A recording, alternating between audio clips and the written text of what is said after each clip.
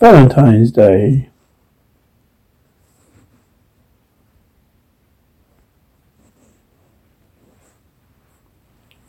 St. Valentine's Day, many believe, was named after one or more Christian martyrs established by Pope Gelasius I in 496 AD.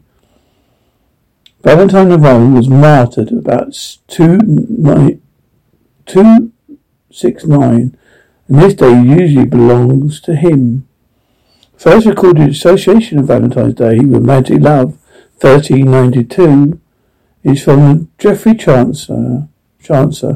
He wrote, "For this was St. Valentine's Day, when every bird cometh here to choose his mate."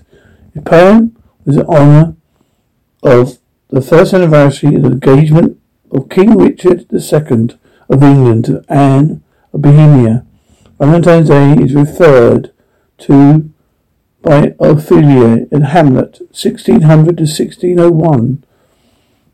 Tomorrow is St. Valentine's Day, all in the morning by time, and I, a maiden, at your window, will be your Valentine.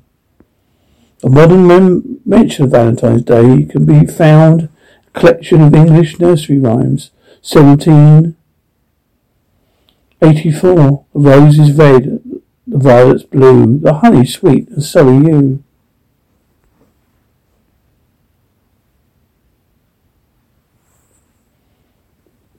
State of flowers. A man stopped by his local florist to buy flowers for his new girlfriend on Valentine's Day. He asked the proprietor, "You know the expression, state of flowers?" "I do indeed," the florist confused. "How about 3 dozen of my finest roses?" The man hesitated. "No, make it just half a dozen roses. I'm a man of few words."